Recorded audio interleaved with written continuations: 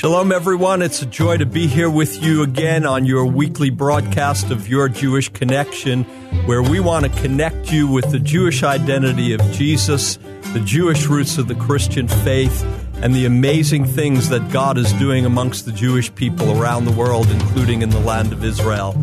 Last week, we began our Jewish tour of the book of Acts, and today we're going to continue with that and take a look at the work of the Apostle Paul and how his example can be an influence on us today. Stay tuned for an eye-opening look at the book of Acts.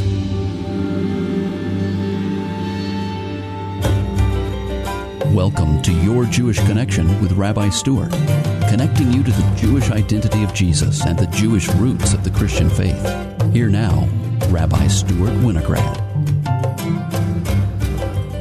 We're continuing with our Jewish tour of the book of Acts, and, a careful reading of the book of Acts shows that a lot of that book follows the work of the Jewish apostle Paul and the amazing things that God was doing through Rabbi Shaul, the apostle Paul, as he brought the gospel to Jewish people and to idol-worshiping people of the nations. The Bible calls them Gentiles. Rabbi Shaul, or Paul the Saint, Stewart and Shlomo, you see, he had two names. Some people think that he became the Apostle Paul when he became a Christian, but the reality is he always had these two names. One was his kind of Greek name, Paul, and the other one was his Jewish name, Shaul or Saul, like I have Stewart. That's my English-American name, and my Hebrew name is Shlomo, which is Solomon. So I'm going to hopefully come to you folks with some wisdom today. You'll recall that one of the callings of God on the people of Israel was to be a light to the Gentiles. And it was the Jewish apostle Paul, along with many other Jewish apostles and disciples, that were fulfilling this calling of the Jewish people to be a light to the nations in the first century. Let's take a look at a couple examples. I'm going to open up to Acts chapter 13, verses 14 through 16 as we take this Jewish tour of the book of Acts. Here we go. But they passed on from Perga and came to Antioch of Pisidia. Entering the synagogue on the Shabbat or Sabbath, they sat down, and after reading of the Torah and the prophets, the synagogue leaders sent to them, saying, "Brothers, if you have any word of encouragement for the people, speak." So Paul, standing up and motioning with his hand, said, "Men of Israel and God-fearers, listen." So I want to point a few things out to you here. Number one, we see that Paul, and this was really his custom, he would go into the synagogue on the Sabbath, the seventh day, Saturday. And notice that Paul was an honored guest. You know, I lead 4 congregations, and I don't invite anybody to my pulpit unless I respect them and their teachings. Paul, when he came, or Shaul, Rabbi Shaul, when he came into the synagogue, he was quickly invited up to share a word.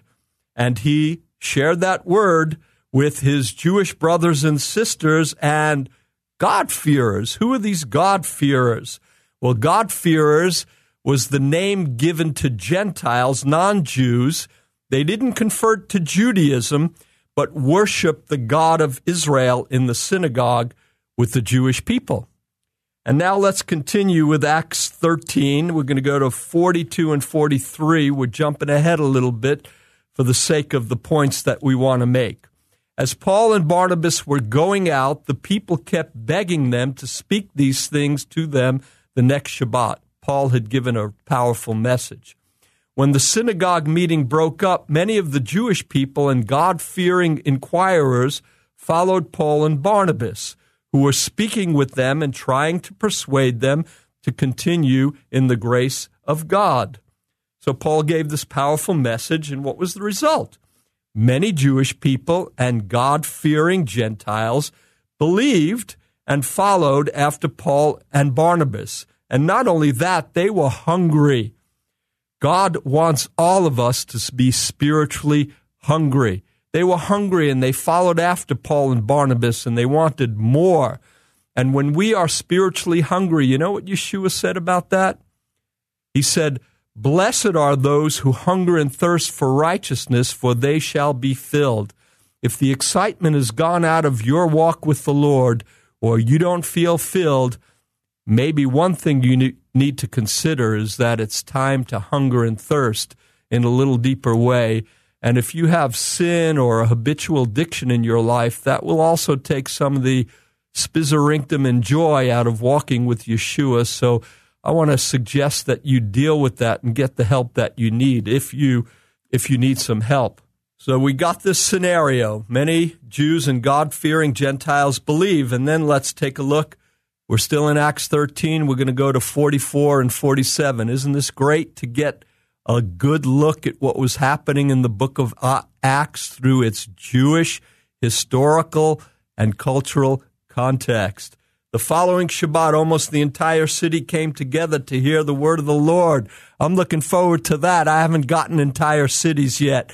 Let's pray together that not only I, but many, many men of God that are ministering the word of God get the entire city coming out. And when the Jewish leaders saw the crowds, they were filled with jealousy and tried to contradict what Paul was saying by reviling him. But both Paul and Barnabas spoke out boldly. We need to speak the word with humility, with love, and utmost courage.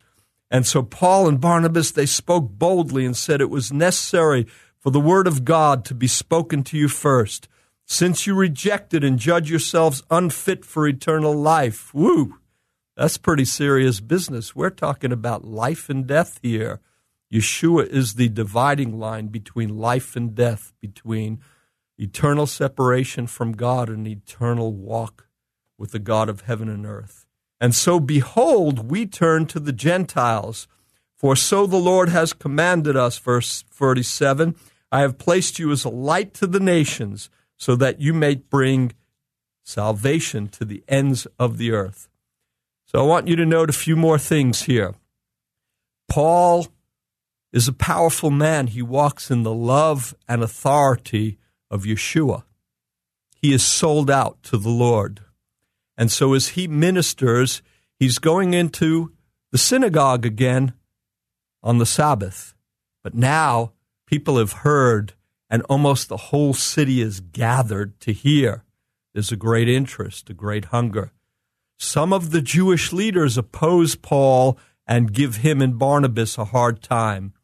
Nevertheless, Paul kept doing what God had called him to do. You know, sometimes we pay a price. People may not like it, but we always need to walk in love and humility. Love and humility. And they rebuked these Jewish leaders strongly for their stubbornness. You know, based on these last few verses that we read in Acts 13, where Paul strongly rebuked these leaders, we might think that he never went to the Jewish people again because he said, well, I'm going to the Gentiles now. And this was part of the calling on the Jewish people and continues to be calling to be a light to the nations, a light to the Gentiles.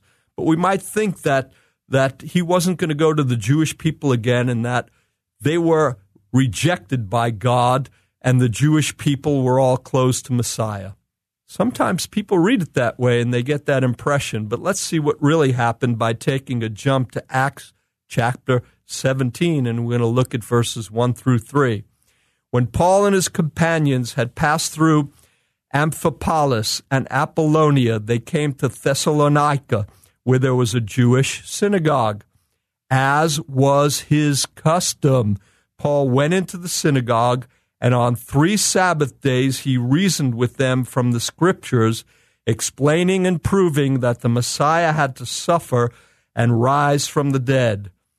This Yeshua, this Jesus I am proclaiming to you is the Messiah, he said. And some of the Jews were persuaded and joined Paul and Silas, as did a large number of God-fearing Greeks and quite a few prominent women. But other Jews were jealous, so they rounded up some bad characters from the marketplace, formed a mob and started a riot in the city. So what's going on here? It's his custom to go into the synagogue. Paul, the apostle to the Gentiles, always went into the synagogue first. He was practicing what he preached, and we should all practice what we should preach. We should walk the walk, not just have the talk. And he was practicing Romans 1:16, where he said, I am not ashamed of the gospel, for it is the power of God for the salvation of all who believe, to the Jew first and equally to the Gentiles. So he was going into the synagogue, and what was happening? He was again a welcomed itinerant rabbi, teacher.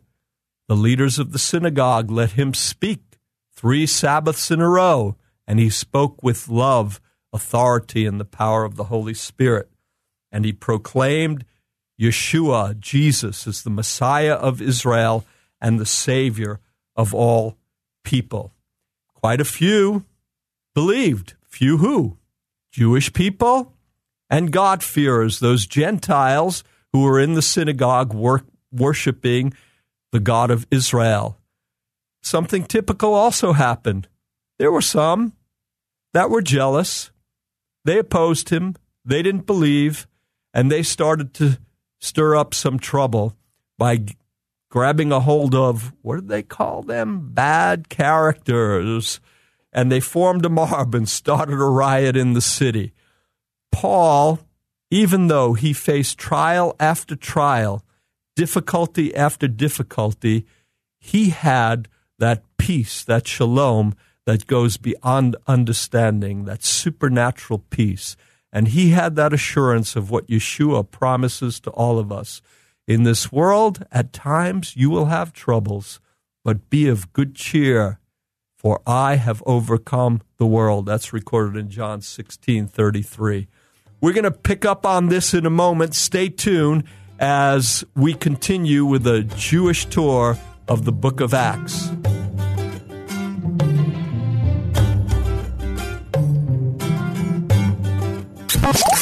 You're listening to Faith Talk Atlanta. Really encouraged me. Find out more at faithtalkatlanta.com.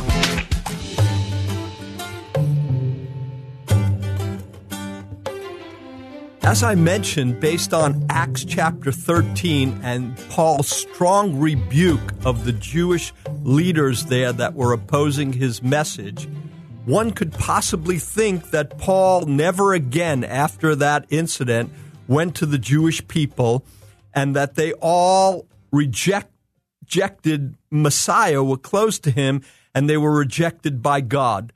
We can think that after that he only went to the Gentiles. But if we read the book of Acts carefully, we understand that's an incorrect understanding and an erroneous reading of what really happened in history and is recorded in the book of Acts in our precious inspired word of God, the Bible. So let's get clear what was really happening back in 13 so that we can move forward. In Acts 13, he was speaking specifically to that group of Jews in the synagogue in the city of Antioch of Pisidia. Those Jews, not all, those that were stubbornly opposing the message of Yeshua. And we know it wasn't all because many of the Jews had already believed his message and were hungry for more. So that's why in Acts 17, Paul continues his custom. On the Sabbath, he would go into the Jewish synagogue where he would find Jewish people and God-fearers, Gentiles, who were worshiping the God of Israel.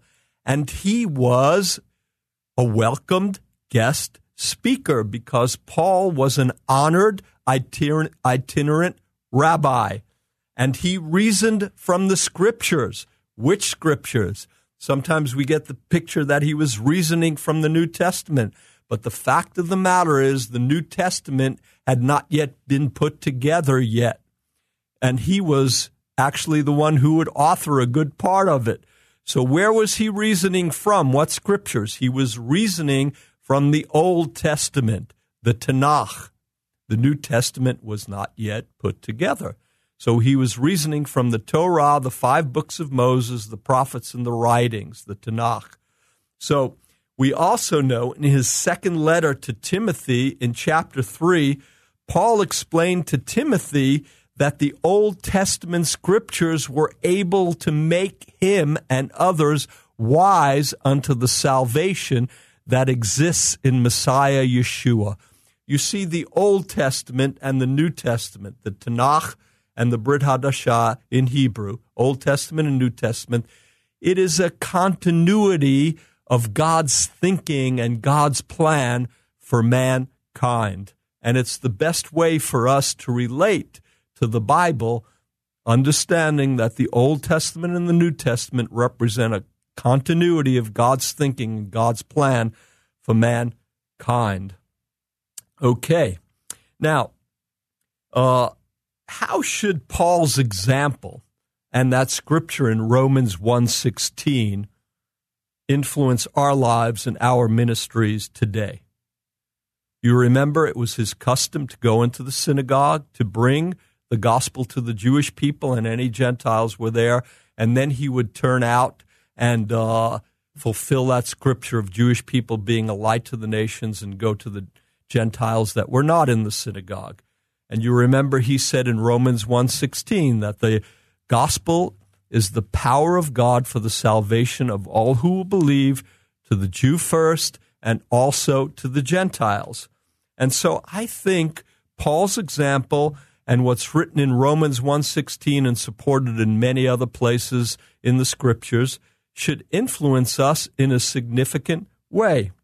You see, Jewish people are often forgotten or ignored by Christians and churches when it comes to bringing the gospel. Some people think that Jews will be saved under the old covenant. Well, that's not what Yeshua taught. We are an unreached people group because of this kind of thinking. Only about 2% of all Jewish people are believers in Yeshua, Jesus.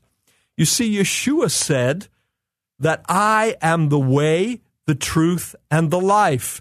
No man comes to the Father except through me. And so if you are a believer in Jesus, if you are a follower of Yeshua, then you need to take his words to heart.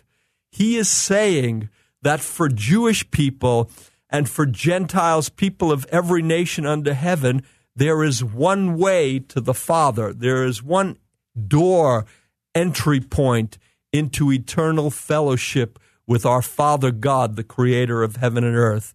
And that door, that way is Yeshua. His life, death, and resurrection is the way for me and my Jewish people and for you and your people. You know, almost all the Bible was written by Jewish people. Jesus was a Jew. The gospel went first to the Jewish people in Israel. And 2,000 years ago, there was a tremendous revival amongst the Jewish people in Jerusalem and in the land of Israel. Thousands of Jewish people were followers of Yeshua in that first century. Sadly, today, most Jews don't know their Messiah Yeshua and are traveling what the scriptures say is a broad road to destruction, because Yeshua said that he is the narrow way to life, and there's a broad road to destruction. He is the way, he is the life, he is the truth. Romans 11:11 tells us something very interesting. You may not know this, but today you will know it, that one of your callings, if you are a non-Jewish, Gentile follower of Jesus, one of your callings, and this is from the scriptures, is to make the Jewish people jealous. Romans 11:11 says this is part of your calling, to make the Jewish people jealous. Now, how are you going to do this? I want to just briefly mention 4 ways that you can make my people jealous of who you are in the life that you live. Number 1, by your incredible, sold out, wholehearted surrender and love to the Messiah of Israel, the Savior of all, Yeshua, Jesus. Number 2, by your incredible love for all people and your incredible Yeshua kind of love for the Jewish people. You know, Jewish people have pretty good, what I call discernment antennas. The reason being is because we've been given a pretty hard time and persecuted for about 2,000 years in pretty much every nation that we've lived in. And so we really are finely tuned to people who don't have an agenda but sincerely want to develop a relationship with us and love us. You can't preach as a Christian, just preach Jesus at Jews. You got to love them into the kingdom of God one at a time and develop these loving and trusting relationships. So number 2 was to sincerely love all people and deeply love Yeshua's brothers and sisters of the flesh, the Jewish people. Number 3, when you embrace the Jewish identity of Jesus and the Jewish roots of your Christian faith and understand the scriptures in their Jewish historical and cultural concept, that gives you a deep, deep connection with Jewish people, because Jewish people often feel like Christians are another religion, another world, and there's no kind of bridge between Christians and Jewish people. But the scriptures are exactly the opposite. So embrace the Jewish identity of Jesus and the Jewish roots of your Christian faith. Next, number 4, when you stand against anti-Semitism and when you stand up for the Jewish people's biblical right to the little sliver of land called Israel, this makes a difference in the hearts of Jewish people. 4th way to make them jealous. I want to share a couple of stories with you that will bring home the point here. I've been in touch with many churches. Many churches partner with Reach Initiative International. And one well-known, very large, and very wealthy church that I've been in touch with, they support ministry in Israel to Palestinian people. This is a good thing, and I'm happy about it. However, they have zero ministry to Jewish Israelis or Jewish people around the world. This should not be this way. 1 Corinthians 11:1 says, "Follow my example as I followed the example of Christ." This is the apostle to the Gentiles, Paul, saying this, meaning that we should follow his faith, his character, his prayer life, his ways. And what's his prayer life for Jewish people? What's his ways for toward his Jewish people? Romans 10:1, "Brothers and sisters, my heart's desire and prayer to God for the people of Israel is that they may be saved." You know, Pastor Robert Morris is the pastor of one of the largest and fastest growing churches in America, Gateway Church in Dallas. He says this, "We are so blessed because we give our first fruits to God's firstborn, the Jewish people. Gateway Church actually gives 1/10 of its mission tithe to the Jew First through Israel-focused ministries, plus it is the first check written each month by their church office, by our church office." He also said, "In this spiritual awakening toward Israel and the Jewish people, Pastor Morris does not encourage our focus to be exclusive by any means, but rather to reprioritize them in an order that God has already established in his word for his kingdom purposes," and that is Romans 1:16, to the Jew first and also to the Gentile. Pastor Robert Morris, Jack Hayford, Don Finto, and many other internationally acclaimed church leaders speak these kind of words. They are good examples of how churches and pastors should be responding to the need to love on and share the good news of Messiah with the Jewish people. Shalom until next week.